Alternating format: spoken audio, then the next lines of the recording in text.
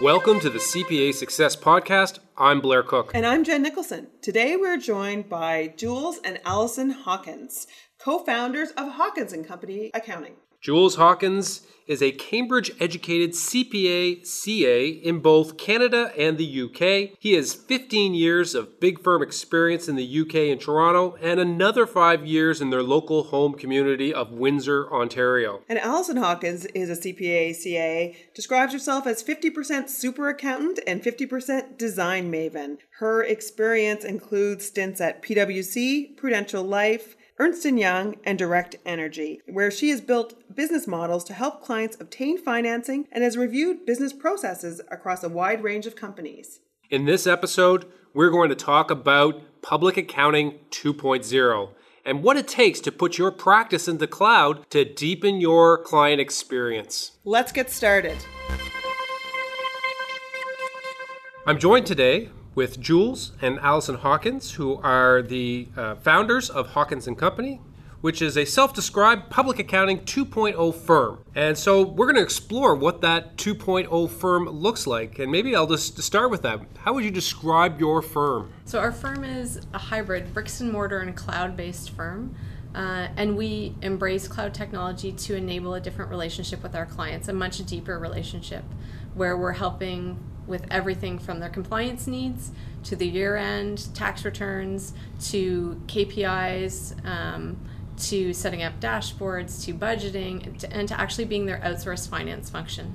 So you're a full-service public accounting firm plus a full-service bookkeeping firm plus a full-service kind of CFO for hire. You've got it kind of all under one roof? We do, and so you have to be careful that you have people that can manage that, right? You have the staff in place to manage that. And I would say we have deeper, fewer relationships. Interesting. So, again, you folks are based out of Windsor, Ontario. Do you operate nationally? We do, and we even have clients that are physically residing across the border in the United States that maybe have Canadian operations, or even overseas that have Canadian operations. And you even gone as far as to have your staff actually work virtually as well. So you've really embraced the cloud virtual workplace. We are all in.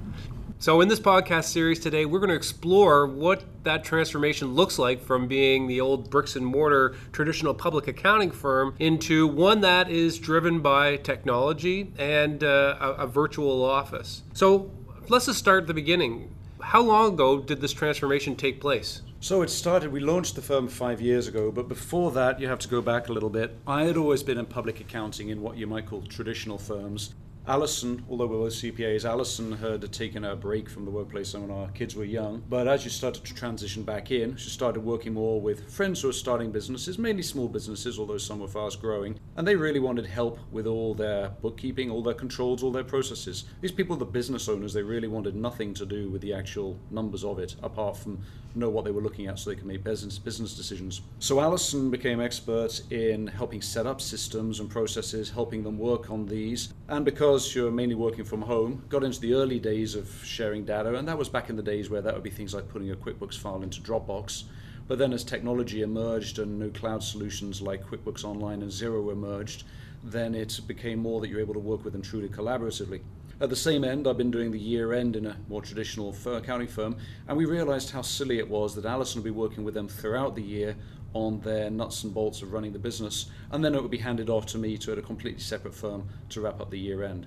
We realized that if we were able to integrate those two pieces, it would be so much more of a seamless transition for the clients, and the technology has now got to the point that you can do that for the clients no matter where they are. Yeah, and just to be clear, in the public accounting firm, how do you deal with independence and assurance issues? We find that we don't actually do much assurance. Part of that is the selection of the clients that we've come to. We acknowledge that we are not necessarily independent of our clients as is defined by the Code of Conduct. And in fact, on our notice to reader files, on our notice to reader year ends, we do actually have a statement saying we provide accounting and financial controller services to X corporation, and therefore we might not be independent. Okay. It has never really been an issue. Yeah, so we're not talking about audits in this context. Yeah, no, it's not a big correct. part of your client base. No, but we find that 90% of your owner managed businesses really don't need assurance. They need help on their day-to-day, and they frankly just want their year-end process to be as painless as possible. Yeah, absolutely. And what's happened around that as well, the clients that we work with that are requiring review engagements for the bank, as we've started to work with them and have this deeper relationship, and the bank asks for statements, they're able to provide statements even just a few days after month end. And so then the bank starts to think, okay, wait a minute, this is very different than what we're used to getting. And in some cases, they've actually waived the requirement for review engagement because the client's been working with us, and it's a very different relationship. Interesting. And so with that kind of out of the way, let's talk a little bit about how you actually transformed from being a bricks and mortar business to being a cloud-based accounting firm. I think, when we started, I had been in industry when I left public practice. Gives you a very different perspective. You're the other side of the fence, if you will. And so when we started, we knew that we wanted to have a different relationship with our clients. I didn't particularly want to go back into public accounting the way that I'd been in it traditionally. And so that's, as Jules said, we wanted to merge those two skill sets. But then fortunately, we just happened to be at the perfect time when the cloud was enabling us to do that more easily and giving us the tools to be able to have different conversations with clients and see the data in real time and build ERP type solutions for them with out of the box solutions. Interesting you bring up building ERP solutions. And it's very interesting, especially for small and even medium-sized businesses. ERP, it's something typically reserved for large organizations. And you're primarily working with small and medium-sized organizations. So what is the backbone? And again, we're not going to try to promote anybody, but what is the backbone of your business? What are the cloud applications that drive the service offering for your clients? Sure. So for us, it's Xero. Other similar firms might be QuickBooks Online, Sage. You need a core general ledger that you're going to use. To begin with, we ran with several, but we got to the point where really we wanted to be very deep into one and strong in that so that we knew the ins and outs of it. And then you need to bolt on things that help you manage the workflow with the client. If you're processing their transactions, you need to get that information. So then you layer on things like Receipt Bank or HubDoc or Expensify to actually gather that paperwork. And then on top of that, industry-specific apps that are like point of sale systems, Shopify, Vend, e-commerce solutions, customer relationship management solutions where you're tracking sales, leads, and data, and then even inventory management. It's kind of the sky's the limit. There are now so many industry specific that it's very client specific. Yes, we have patterns across similar types of clients, but we will often have clients come to us and say, I'm trying to solve this problem. Can you help me? And we'll take the time to actually go out and research a solution that's going to fit their needs. What's been really transformational is that you've seen a shift which has been enabled by the technology that's come out in the last 5 years. And it used to be that, as you say, an ERP system was something that was huge and big and scary. And frankly, you probably weren't putting one in for less than $20,000 at the very low end of it as well. What you now have is essentially technology, each of which is a bite-sized module, as it were, which integrates nicely. The accounting system, Xero or QBO or whichever you prefer, is at the center of it all. But in there, you can then interface all the other things that do the other pieces and have been developed by experts in that particular area. So as Alison said, you've got Receipt Bank, Expensify, HubDoc, all of which are great for capturing details of bought-in expenses. You've got things like WagePoint, Payroll Evolution, which again are apps that are particularly for payroll and everything related to that. You have things like Deputy, which is timesheeting and recording, so that's great if you are billing by the hour. That could be integrated straight into your general ledger. The key point is that there's an ecosystem or a marketplace, however you wish to describe it, of all of these separate pieces of software, each of which are modular, but which interface and integrate in so that you can literally custom build your own system rather than being stuck inside the walled garden of a huge service provider. Yeah, so you have the benefit of choosing the best of breed application that meets the client's needs, but then using this integration. Could you explain how the integration actually happens with Xero? Like that's probably, I think you've got a lot of people's attention here because everybody dreams of this integrated solution, but how do they actually talk to each other? Sure. The lingo around it is API. And that essentially means that the software company has opened up the back door of their solution and allowed other people to build connectors to it. And they've even put a framework around that.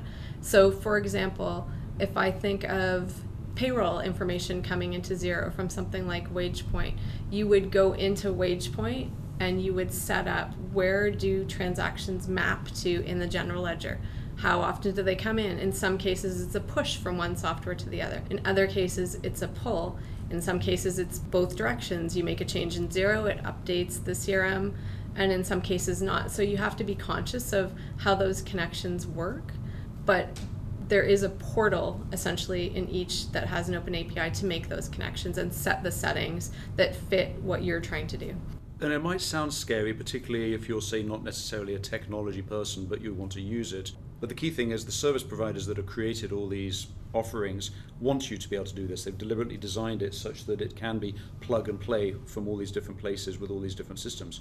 So it's been explicitly designed that way, with guidance, with training, with very good support as well. Now, we set it up for our clients, for the most part. Some of our clients who are more hands-on with the technology will actually set it up themselves as well. It's of the level of sophistication that you can set it up yourself if you're the business owner. But we find that we're happy to do so because it's what we do on a more expert basis. Yeah, especially when, as it relates to the general ledger. So even if our clients set it up, they'll often get stuck on the references to how it's going to impact the general ledger.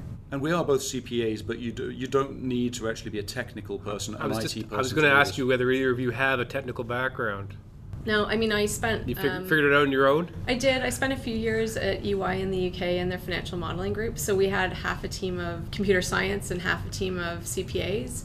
And we built financial models or reviewed models that were built. So I picked up some tips and tricks there. But honestly, so much of our staff hasn't had any of that experience. And it's just... they're so plug and play now that it's a question of, again, understanding the data flow, and that's where we come in, and that's why CPAs can add so much value to this, because although the client can pull up the menus and try and make the selections, you really have to understand how the data is flowing to make those selections. Yeah, and you are really the one-stop shop and really gives you a much broader offering. You can say, I got a payroll solution, I've got a project management solution, I got that, and they'll all talk to my general ledger. But to other firms who might be thinking about exploring this, and some people might be scared off by thinking this is too technical for me. In our firm, I do the accounting and the tax, and Alison focuses on the technology. So we're fortunate and we've got those two skill sets. But you don't need to have somebody who's an IT technical expert. What you're looking at more is the aptitude, the willingness to play, the willingness to try and break it,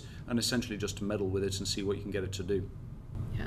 And then you have the ability to take it that next step further, as you say, and have an IT person on staff. You know, we've started to use simple things like Zapier, which will build some of those connections if they're not there. But we also have looked at reaching out to an IT firm to actually build a connection in certain cases where there's specific data we want to get. So that's the next step, but you definitely do not need to take it to that. But certainly in 80% of our clients, you would find that a core general ledger package like Cubio or Xero, and then linking in, say, 3 or 4 other core supporting apps like, say, Receipt Bank Hub Doc or WagePoint and or Square or something of that nature, and that will get you to meeting 99% of your clients' needs a significant majority of the time.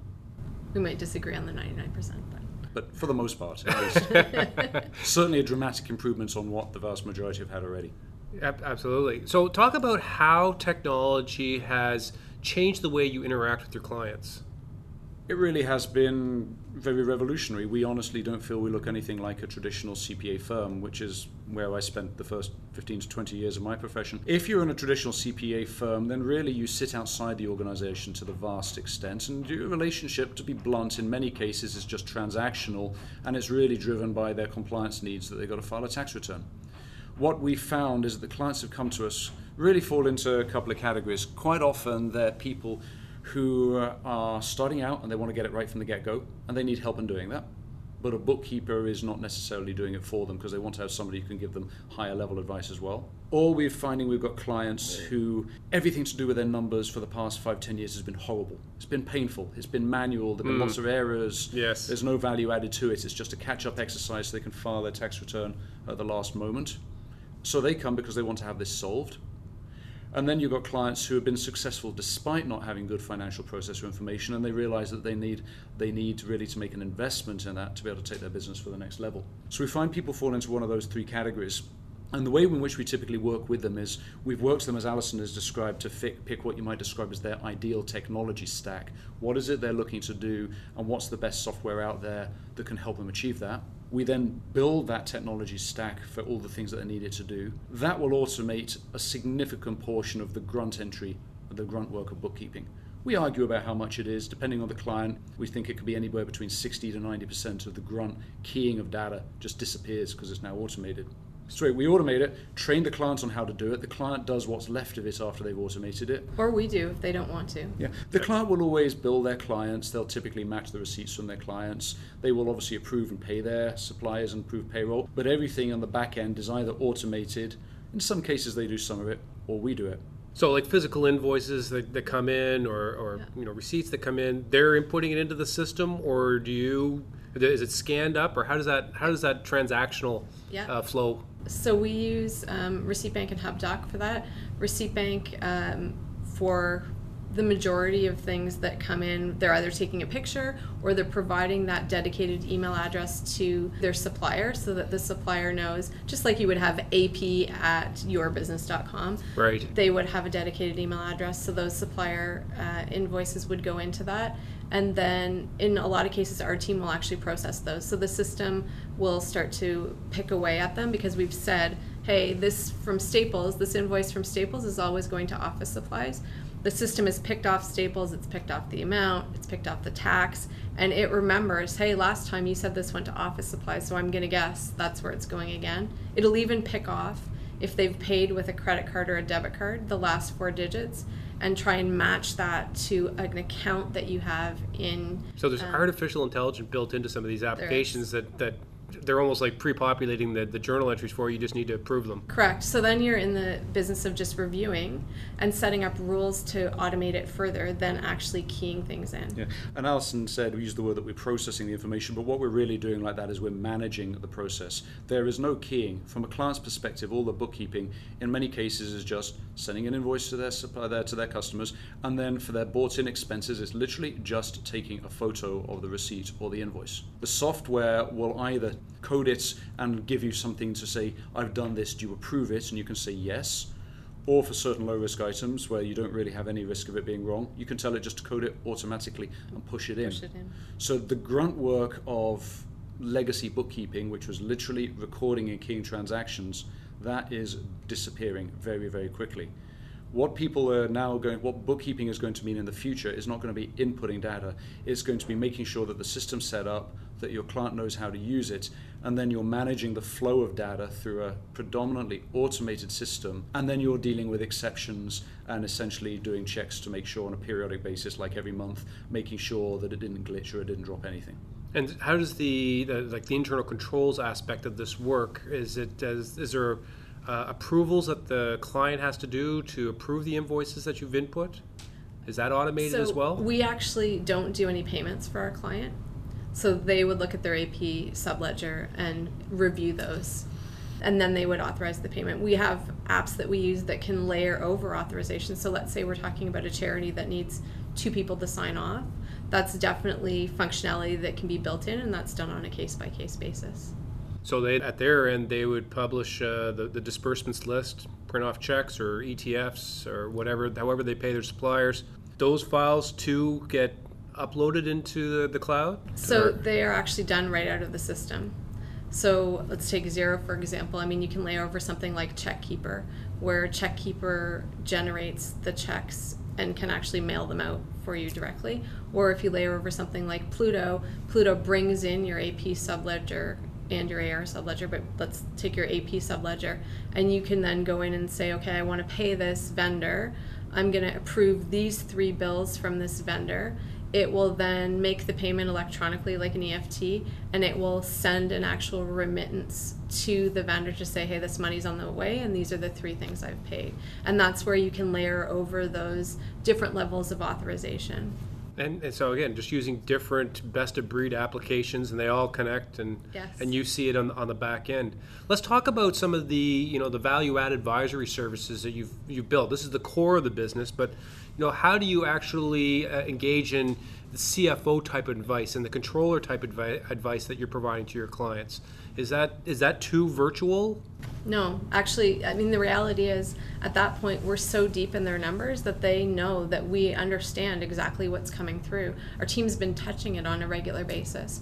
And so for all of our clients that we call our managed service clients, they're getting either a monthly or at a minimum a quarterly report pack from us with a conversation, some case a much longer conversation depending on what package of services they've chosen to go with.